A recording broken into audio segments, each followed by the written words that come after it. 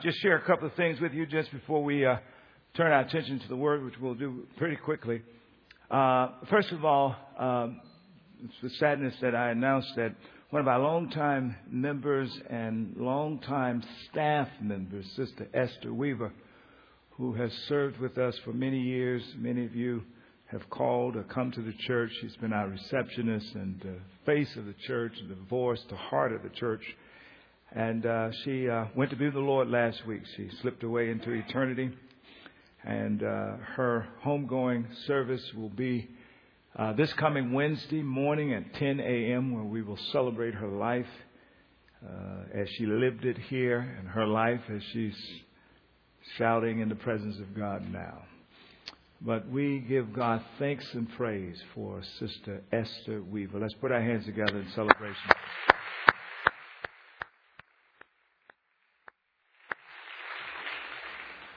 This is the 6th week in our series, How to Get Through What You're Going Through. We're beginning to close that series up today with a kind of A and B closure. Same theme for this week and next week. Has the series been a blessing to any of you as we've worked our way through this? Praise God. Thank you, Jesus.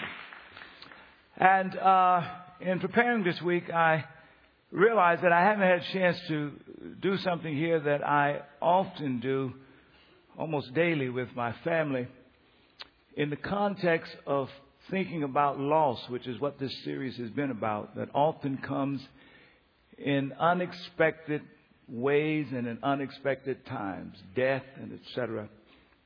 I just thought that I would just pause just a moment since we never know what tomorrow will bring, and just take a moment and just say to you guys here at ALCF, what a pleasure and a joy it is to be your pastor, to be the preacher here most of the time, and just how much I love you guys, and what a privilege it is to love you. Thank you.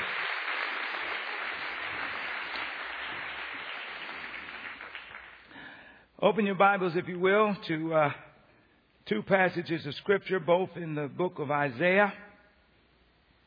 The first is Isaiah chapter 43, beginning reading at verse 1. And the second is in Isaiah chapter 45, beginning reading at verse 2.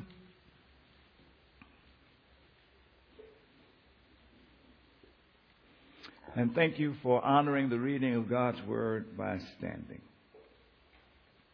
Listen to the prophet Isaiah as he writes in this most familiar passage. I'm reading from the New Living Translation. But now, everybody say, but now. O Jacob, listen to the Lord who created you. O Israel, the one who formed you says, do not be afraid, for I have ransomed, redeemed you. I have called you by name. You are mine. When you go through deep waters, I will be with you. When you go through rivers of difficulty, you will not drown. When you walk through the fire of oppression, you will not be burned up. The flames will not consume you. For I am the Lord, your God, the Holy One of Israel, your Savior. I gave Egypt as a ransom for your freedom. I gave Ethiopia and Syria in your place. Others were given in exchange for you. I traded their lives for yours because you are precious to me. You are honored, and I love you. People of God say amen. And then Isaiah chapter 45, beginning verse 2. This is what the Lord says. I will go before you, Cyrus, and level the mountains. I will smash down gates of bronze and cut through bars of iron. And I will give you treasures hidden in the darkness, secret riches. I will do this so you may know that I am the Lord, the God of Israel, the one who calls you by name. And why have I called you to this work? Why did I call you by name when you did not know me? It is for the sake of Jacob, my servant, Israel, my chosen one. And there is the reading. May God bless our hearing and respond. People of God say amen. Lord, you know this broken piece of flesh that I am, and you know it so very well. All my inadequacies, nothing to hide from you. So you know why I need you to work a miracle today and fill me with your Spirit to overflow and bring a word that will be the means for you to illuminate our minds and heal our hearts, strengthen us right where we are. And do it in such a way that all of us will leave here just a little different, both those who listen and the one who preaches. And we ask this in the strong and mighty name of Jesus Christ our Lord. And all God's people said, amen. Amen. Let me give you a little homework right off the top here. A number of passages that we are reflecting on last week, this week, and next week. And so, as a way of context, I encourage you to go home and read the book of Ezra, the first 6 chapters in particular. The promise that God makes to Cyrus, his call, is actually fulfilled in chapter 1 of Ezra. You should read that. And then starts in chapter 1 and goes to chapter 6. And then I encourage you to read and study and just stay right there in Romans chapter 8, which we started teaching from last week. It's primarily around verse 17 all the way through to the end of the chapter, verse 39. Those are some, just get in there and listen to the message and then just work through those texts. And that's your Bible study, your homework assignment. You got your homework? Say amen. All right. Repeat after me. Treasures hidden in the darkness. Say it.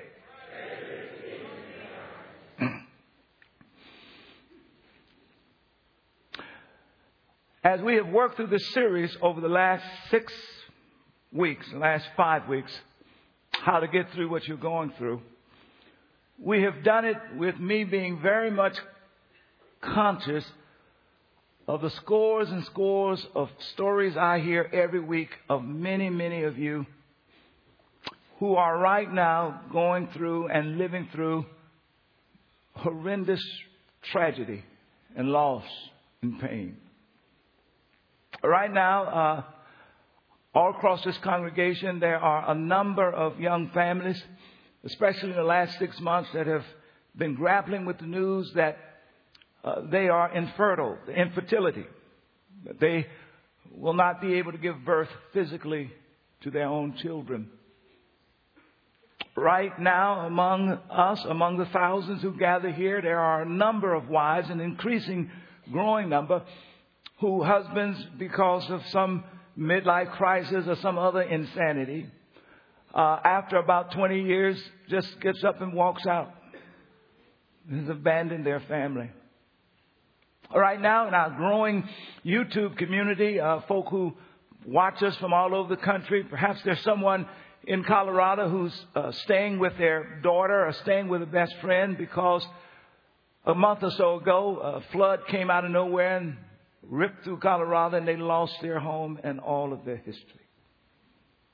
These are just some example of a wide number of variety of ways how people have experienced loss. And they are just some example of why so many of you right now find yourself living in a place of thick, dense, feeling almost like inescapable darkness. And the Bible has something to say to you if that's where you are.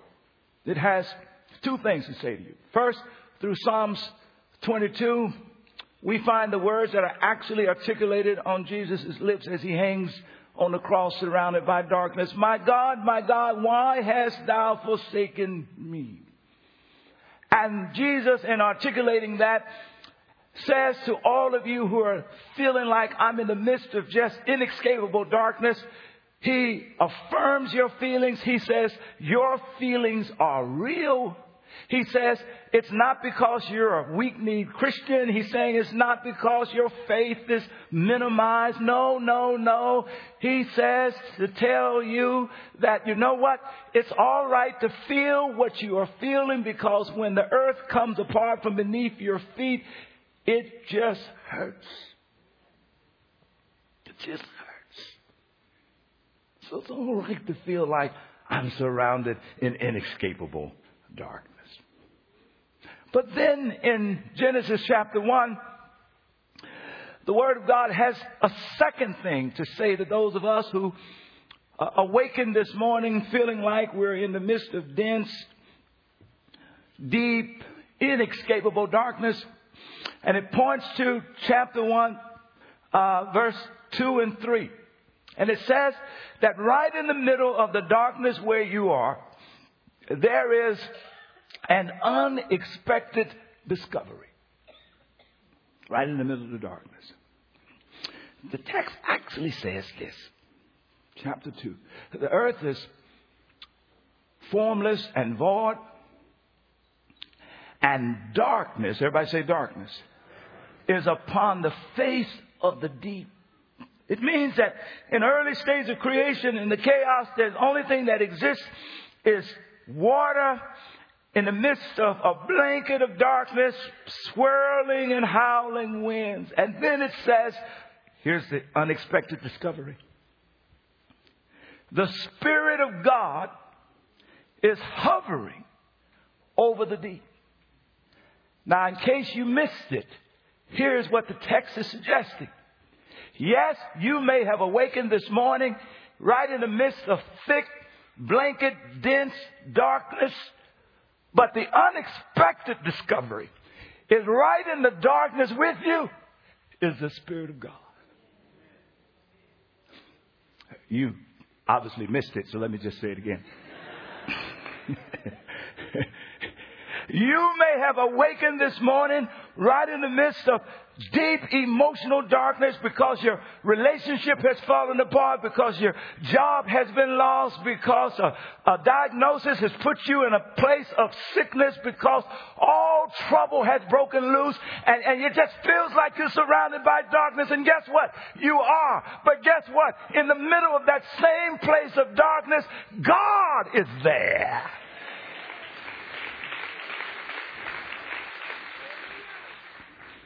The text would suggest that God could be easily missed because God is there silently. And then, this is exciting. There, we don't know when, but there was an echo that filled the darkness. And we heard, "Let there be light." Right out of the darkness. And here is a place where science and scientists and theologians, they agree. I just always like to point out these places where religion and science is not in conflict. We get there different ways, but we get to the same place. Listen, both scientists and theologians will agree that darkness, or that light, has somehow originated inexplicably out of darkness. Come on now. Now, I actually believe this is what happened. God spoke into the darkness, and His Word released the light, y'all. And it's from His Word that the light came. And when the light came, come on now, the text says that in verse 3, God separated the light from the darkness and called the light day and the darkness night. It goes on and all that. And it talks about the sun. And so here's the good news. When I think about the light that came in the darkness, two things come to my mind that are treasures in the darkness. Number one, whatever the darkness is that you're in, God is there. Number two, whatever darkness that you're in, that's all right. He may be silent, but somewhere down the line, He's going to speak, and you're going to have an encounter with the light. That's His love, y'all.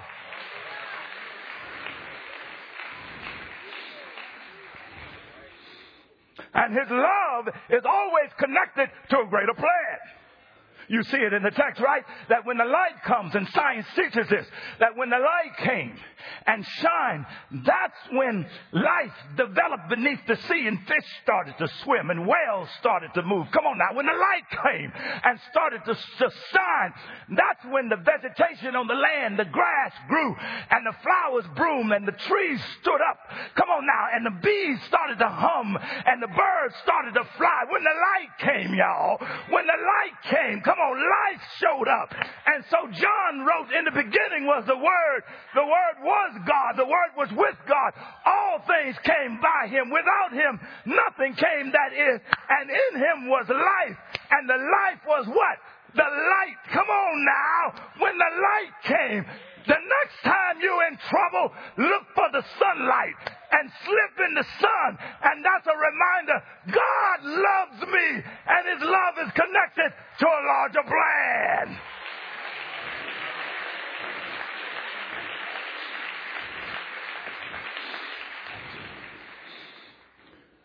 Do you know you can be standing at the graveyard?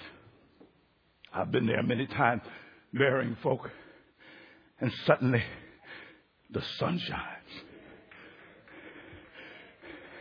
And that's God's way of saying, don't be afraid. My love is here. And this is not the end of the story. Come on, there's a larger plan. Somebody shout resurrection. Let me tell you two stories.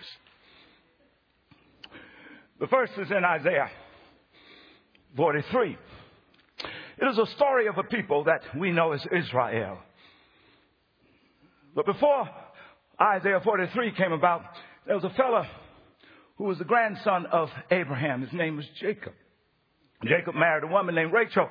They had 12 boys, became the 12 patriarchal heads of 12 tribes that ultimately became the nation of Israel. And so when Isaiah often deals with the nation of Israel, he always connects their present moment to their historical origins.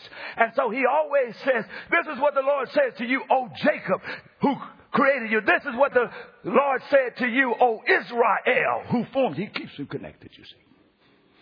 And the text says that 43, the story opens. God's people wakes up in darkness. It's called exile in Babylon. And they've been there 70 years. Some of you have been grieving for a long time. Some has been 6 months. Some has been a year and a half. Some of you are in your third year and your life hasn't really been able to get straight. You wake up every morning still in the midst of this thick, inescapable darkness. But the text begins with these words, but now. Everybody say, but now. Oh, God has told me to come and tell somebody here, but now. Yes, there's been a divorce, but now. Yes, someone you love died, but now. Yes, you've lost your house, but now. Yes, your finances is all messed up, but now. Your business has gotten out of whack and it's about to collapse. Yes, but God says, but now. Say, but now. He says, but now, O Jacob, listen to the God who created you, O Israel, the one who formed you says, here it is, wherever you are, listen to him. He says, do not be afraid. Say that with me. Do not be afraid. You see, here's the 2 points. I've already named one. One thing that we are the treasure is that God in His love is in the darkness with us. Number 2, and I'm just going to only talk about one treasure today, and that one treasure is simply the eternal God, come on now, and His all-conquering love, and it begins with the words, do not be afraid. Now, how many of you know when God loves, it's more than sentimentality? When Paul writes in Romans verse 38 of chapter 8, when he writes, for I am convinced that nothing can separate me from the love of God. He's not suggesting that he's convinced that nothing can make God stop feeling like He loves us. while feeling is involved in God's love is far more than sentimentality. It's far more than feelings. When I first really saw my wife 28 years ago. Now, I had met her. I didn't say when I met her. I said when I first really saw her. Because when I first met her, she was sitting in a little chair in a long line of folk. And the auditorium was full. And she had a brown coat. And she was wrapped up in the brown coat. And I caught a glimpse of her. And I waved and kept moving. But the next day or so, I was standing in front of the student union building right across from the cafeteria. And I saw a young lady walking down. Did I say the sun was shining? And there was a brightness about this girl that captured me. I still remember she was dressed in all blue. She had a blue scarf around her head and a band, and her hair dropped over. And she had on a mini skirt, y'all. Right there. Come on now. And that girl walked down and she stopped traffic. People were having accidents. And she, come on now. And that's when I saw. And when I saw her, I felt something. I felt something. I felt the love. It was love at first sight. Also.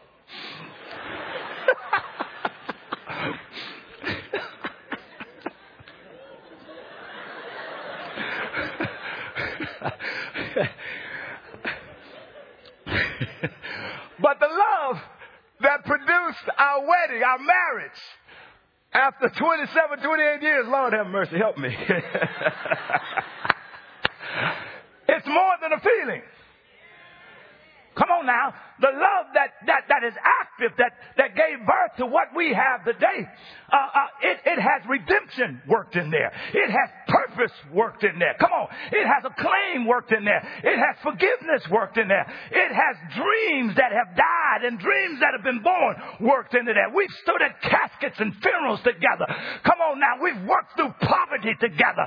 Come on. We've been mad and fought with one another. We've forgiven one another. And the love that I'm talking about today, come on now, it has all of that. So when I look and see that woman sitting right there in that fine suit with them boots coming up, I still feel something. But it's more than a feeling. It's a commitment. It's an action, y'all.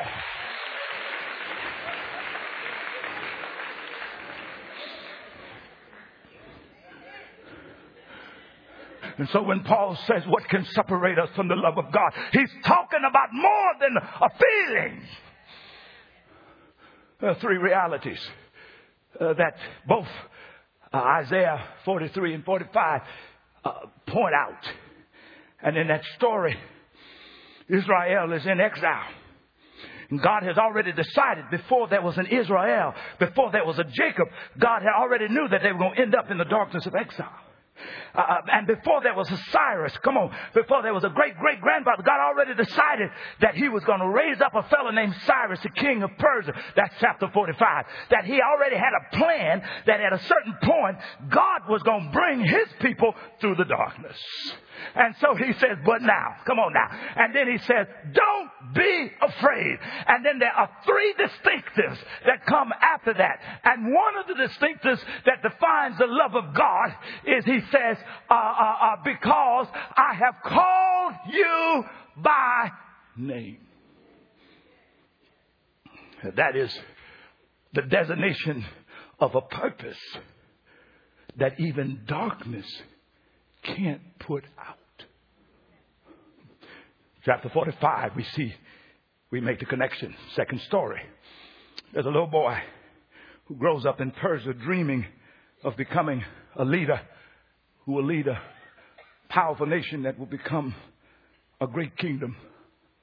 He just doesn't know that the dream that he has, even though he doesn't know the God of Israel, was put there by the God of Israel.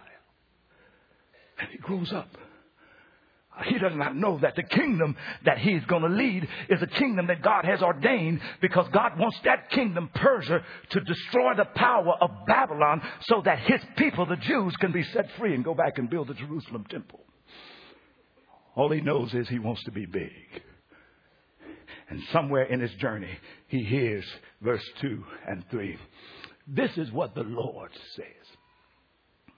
I will go before you, Cyrus. Level all the mountains. Smash down all of the gates of bronze.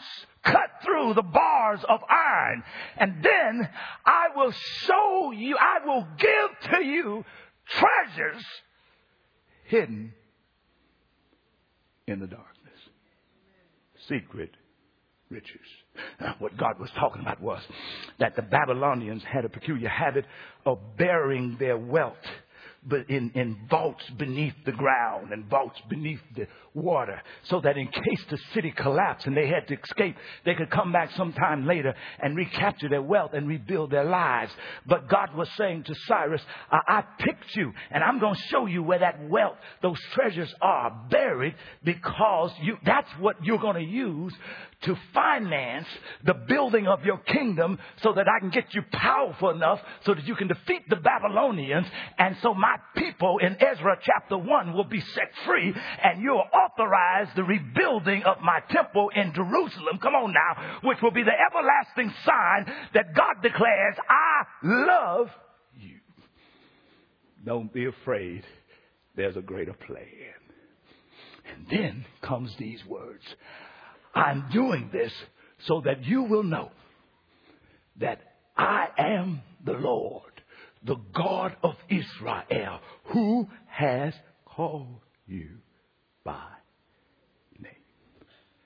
I've designated a purpose for you, and I've designated a purpose for Israel, and I've designated a purpose for you despite your marriage, and a purpose for you despite your work, and a purpose for you despite the disease, and a purpose for you despite the broken kids, and a purpose for you despite what's in the house, and a purpose for you despite your disability, and a purpose for you.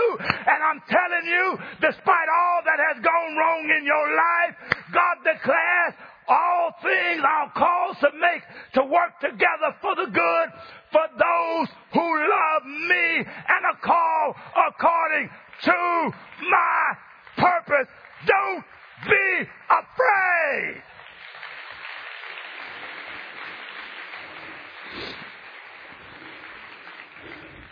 Verse 4, by the way, Cyrus, why have I called you to do this work? Why have I called you by name when you didn't even know me? Watch this. It is for Jacob, my servant, Israel, my chosen one. Summary. God raised up a pagan king to bless his holy people. Summary teaching. Don't ever get too confused by labels, because labels will mess you up. That's what's going on in D.C. right now. Republican and Democrat and progressive and liberal and conservative. And they can't even talk to one another, shutting down the government. Don't get confused by labels. God is not distracted by labels, y'all. Don't even get confused by religious labels. He's a Christian. He's not. He's saved. He's not. Listen, let me tell you what the real action is. Keep your eye on God. God will take an unsaved professor and get you into a PhD program. God will take an uncircumcised, come on now, a boss and promote you on your job. God will take, come on, a no church going surgeon and keep you alive on the surgeon table. God doesn't need your help. He'll take anybody, anywhere, and bless his people. Just keep loving him.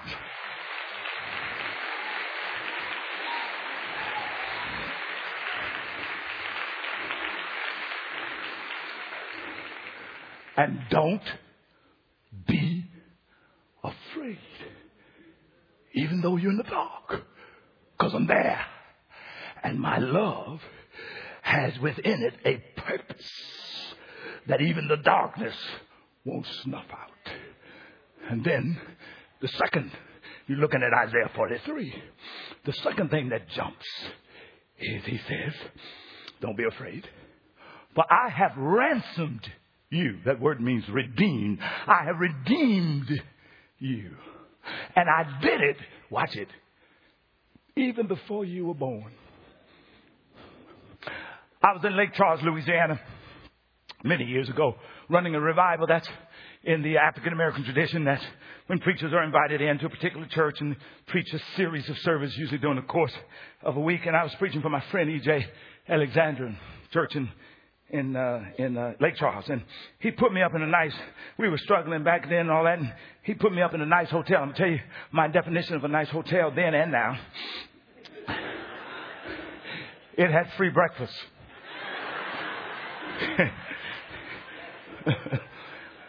And about 6:30, the aroma came up under my door, awakened me. I got up and got dressed. I didn't need an alarm clock. Went down to where the breakfast was, and it was buffet style.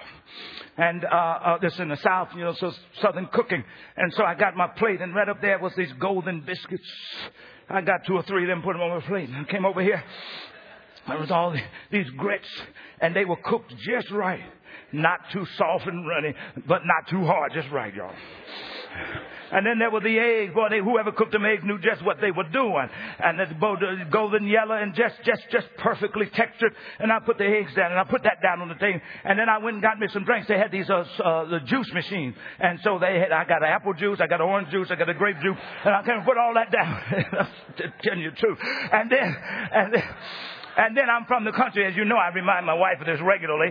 And so I got the eggs and the grits, and I mixed them up together because that's what you do in the country. And then I put it on the fork, and I got ready to eat it. I was imagining what my mama used to cook, my grandmama. And I put it in my mouth, and I was waiting on the experience. And I was shocked. This was the worst egg and grits I'd ever eaten. It was so bad.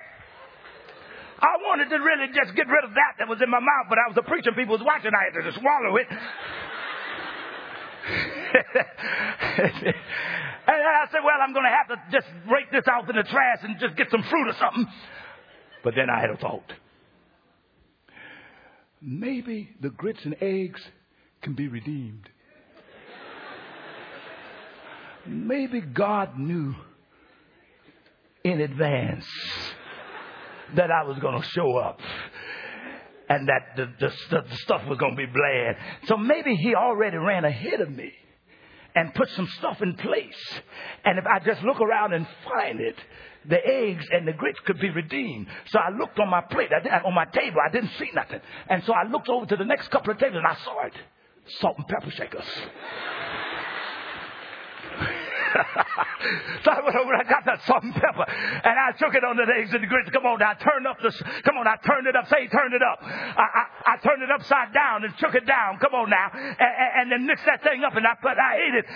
And the text jumped loose in my life. Taste and see the Lord is good.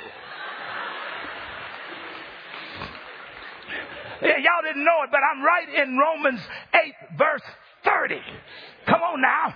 God says, I've got a love for you that predates you.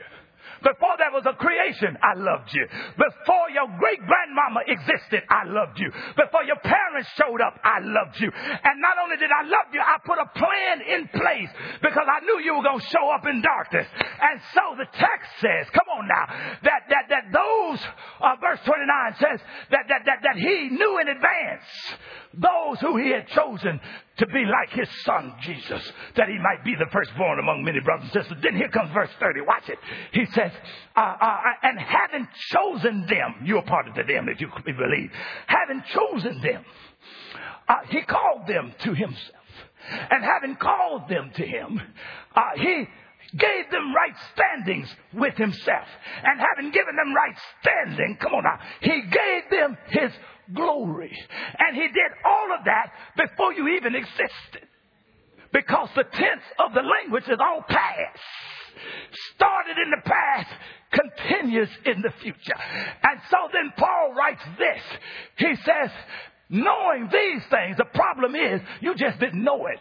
Knowing these things, what should we say about all these wonderful things? Verse 31, he says this: if God is for us, who could ever be against us? And Paul links it to a dying cross, a dying Christ on the cross. That's what those other three questions come in the text. And what he's suggesting is, when Jesus died on the cross, come on now, he took death captive. He robbed sin, hell, and the grave of the victory. And he showed up on the other side, and he sees you in your darkness. And from his pinnacle place in eternity, he turns his grace upside down. Y'all ain't listening. And he begins to shake on you right in the midst of your darkness. And he says, don't be afraid. I've already secured the victory. Just believe in me. I'll bring you through. Shout hallelujah.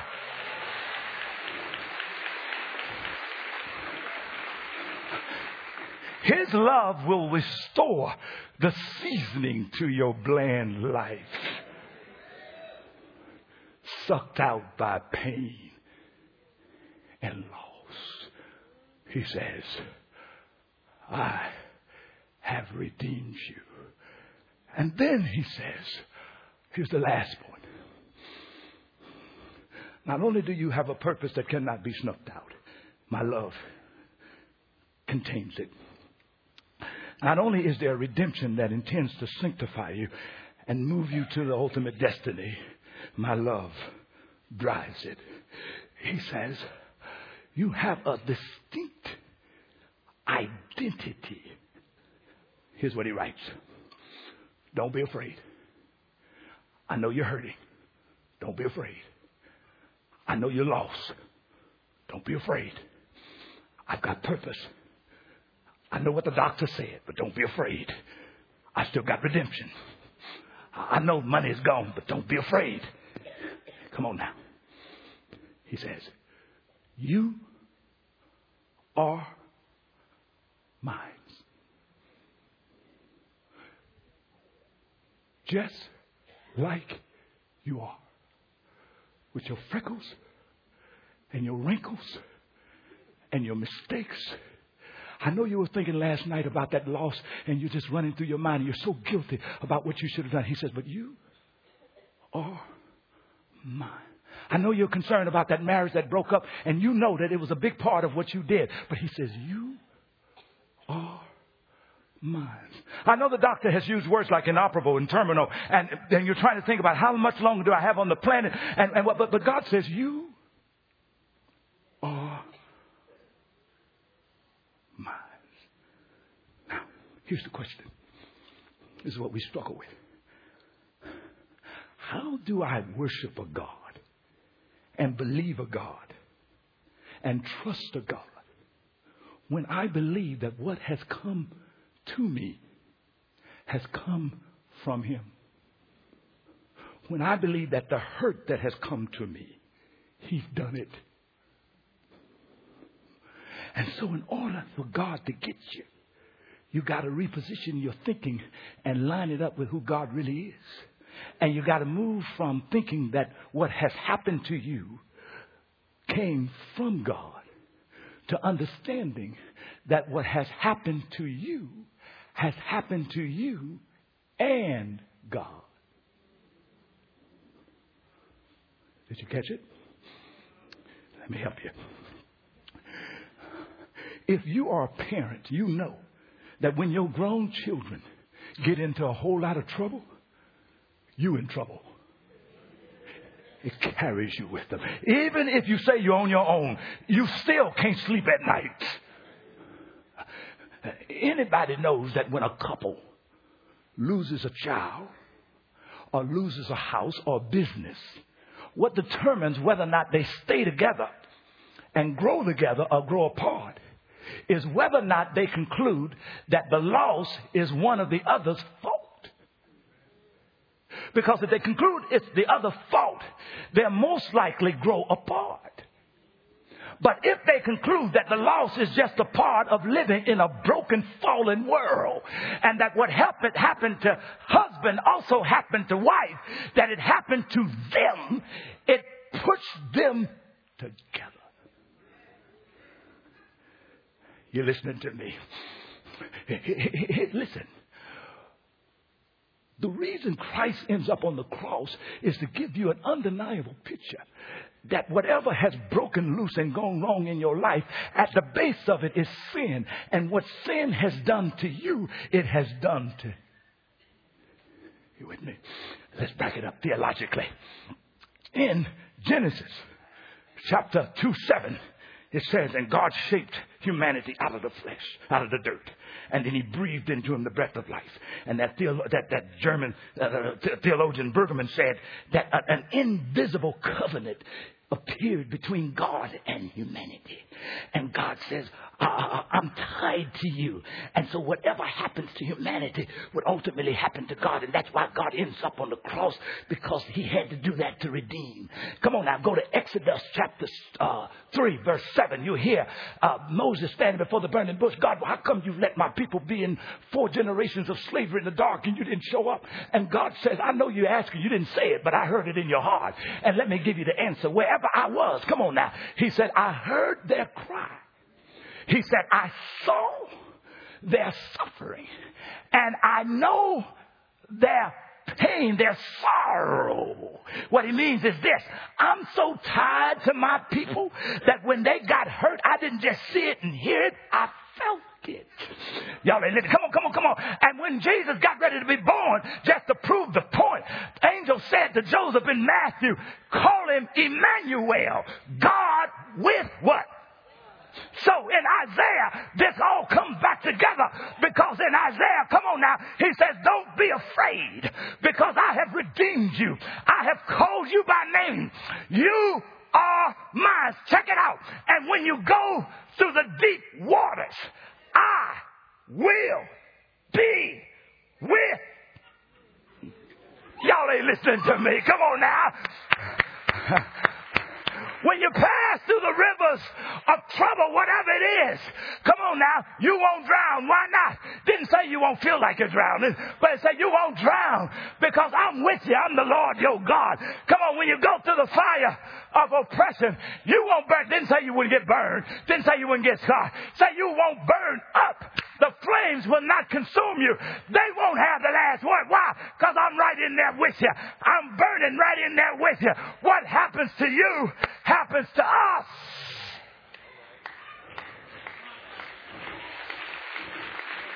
Who can't worship a God like that? Who can't serve a God like that? Who can't trust a God like that? Who can't bless a God like that? That's why Paul writes in 38, nothing can separate me from the love of God. He says, I'm convinced. You know, Kay, I'm finished here. Kay Warren says, when they lost his son, she had to get through it. She's still trying to. She said, but she takes a cross. Not a crucifix, but a cross. An empty cross. It's the victory cross. Say victory cross. She says she puts it in her hands. And then she says, some of y'all ought to try this. She says she takes a blanket. It's her blanket of faith. She just puts it around her. And she remembers that before she was born, God knew it was going to happen. And he already went ahead. And there's a treasure in the darkness. And he's going to give her what she needs to get through. Come on now. And so she starts walking and just remembering what Paul wrote. For I'm convinced that nothing can separate me from the love of God. Nothing. Somebody shout nothing. Come on, not death, not life, nothing. Not angels, not demons, nothing. Not fears for the day and worries about tomorrow. Nothing. Not even the powers that are in hell can separate me from the love of God. It's an act of love. It's a love with purpose. It's a love with redemption. It's a love that calls me by name. Nothing. Somebody say nothing. Nothing. Not even in the sky. No power in the sky above or in the ground below. I'm convinced that in all creation, shout nothing shall ever separate me from the love of God, watch this, that is revealed in Christ Jesus. He didn't say Jesus Christ, because when Paul talks about the resurrected one, he switches and he puts the title in front and the name behind. Y'all ain't listening. And you know what Christ means. It means the anointed one, the deliverer, the savior. Come on, nothing. God's love has been revealed in the anointed one, the Messiah, the deliverer, the victory gainer. Therefore, in Christ Jesus, I'm more than a conqueror through him who loved me. Shout hallelujah.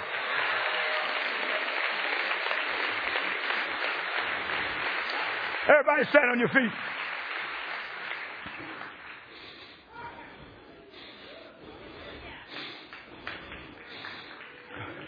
Come on, give God a hand praise. He's worthy.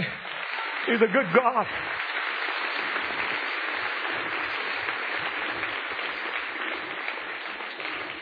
I'm about to invite somebody to change your life right now. I'm going to give you a chance in just a moment to change your destiny. Get ready.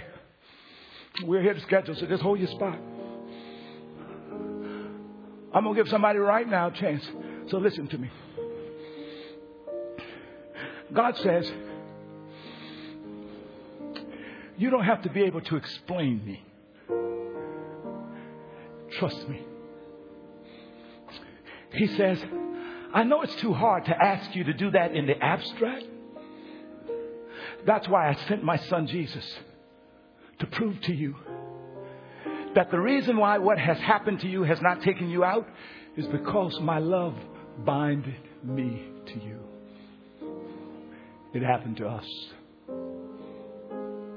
I saw the tears. I wept with you. I felt the pain. I stayed up all night with you. And what I want you to do now, God is saying, I've walked with you all these years, but you haven't really trusted me.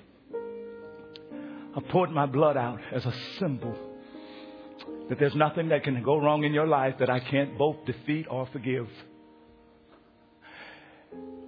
But you've ignored me. I went into the grave where all of us will ultimately end up, but I tied up death and I robbed the grave of its victory. And you really need me, but you're just too scared to trust me. But the promise that my servant Paul wrote about and PH just finished preaching about is for you. And I put it together before you were born because I've loved you before you existed. Therefore, I will love you always. But you have to accept it. And my love is a credit card tied to a trust fund. You didn't know, but your daddy has more wealth than the fellow who owns Microsoft, Bill Gates. I want to be the father in your life. And it's not about money. It's about value. It's not about where you live. It's about an eternal hope. I want to turn your life right side out, right side up. Not overnight, but I'll do it over time if you trust me.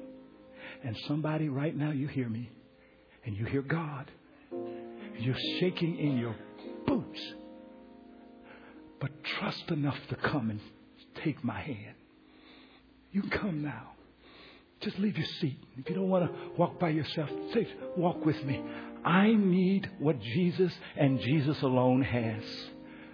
I don't just need sentimentality. I need a love that guarantees my purpose, that drives my redemption despite my own brokenness, and that declares that I am His no matter what. I'm going through the fire. I'm going through the flood. I need Him to hold me and turn my horror into a victory. If that's you, I just want you to leave where you are, and I just want you to come right now. Just make your way to me now. Something is, here He comes right now. Here He comes right now. Come on, there's some others. Here she comes right now. Here she comes. Here she comes. Here He comes. Here she comes. Here she comes. Let's see. Come on right now. There's some others. There's some others. There's some others. There's some others. You can stay up. You can stand up. There's some others. Praise God. Start moving. Praise the Lord. Come on, come on. Here she comes. Here she comes. Keep celebrating. Here she comes. Here she comes. Just come now. Come now. Jesus said, my arms is wide open for you.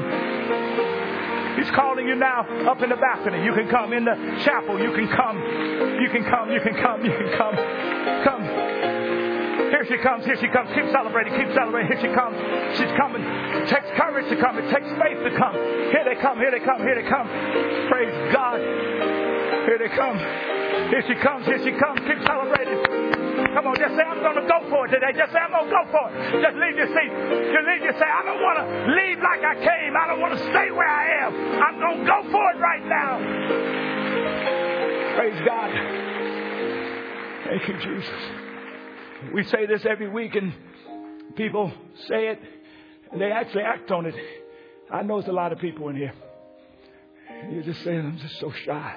But first of all, these people are nothing compared to the millions upon millions. Here they come. Bring them on. Praise God.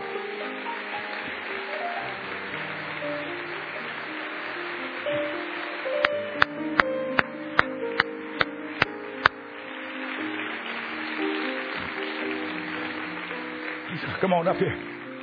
Listen to me. These people are a small representation of the millions upon millions of angels in heaven in eternity right now. And they're all standing on tiptoe expectancy. And when you hear us applaud, it's being backed up by millions of angels applauding just because you got up out of your seat.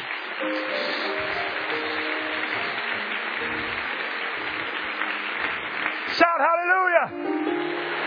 Come on up here. You can get out of your seat. You come on, say, I won't leave. I want to make heaven happy today. Here he comes. Here he comes. Here he comes. Come on. I'm going to leave. I'm going to leave. I'm going to get all that God has for me.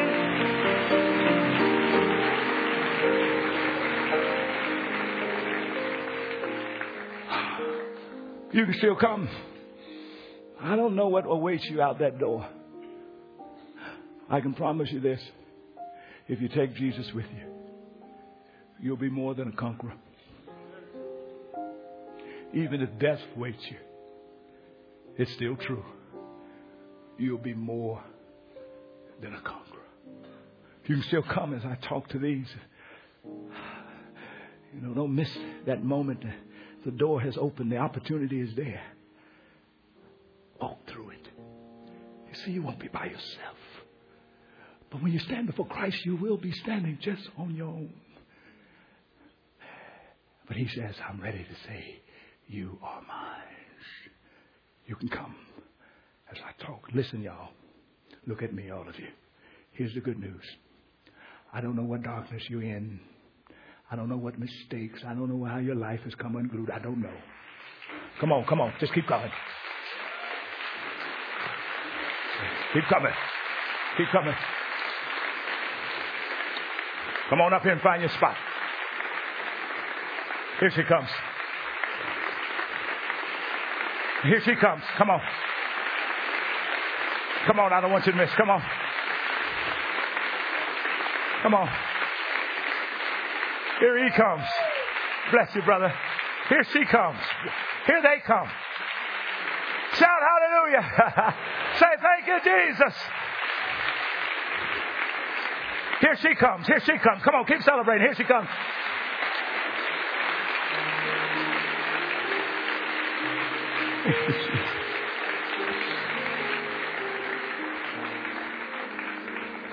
Isn't this a beautiful day? Can you feel the sun shining in this place? He's got a greater plan. That's what I want to tell y'all. It really, on one level, doesn't matter. Because God says, I'm with you. I love you. The shame, the guilt, the fear, just push it out of the way. Because I've called you by name. I've redeemed you. Right now and forever, you are mine.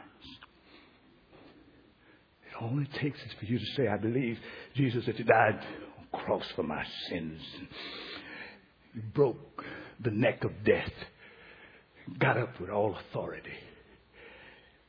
I confess that I'm a sinner. I'm not perfect. But I want to accept your adoption papers right now.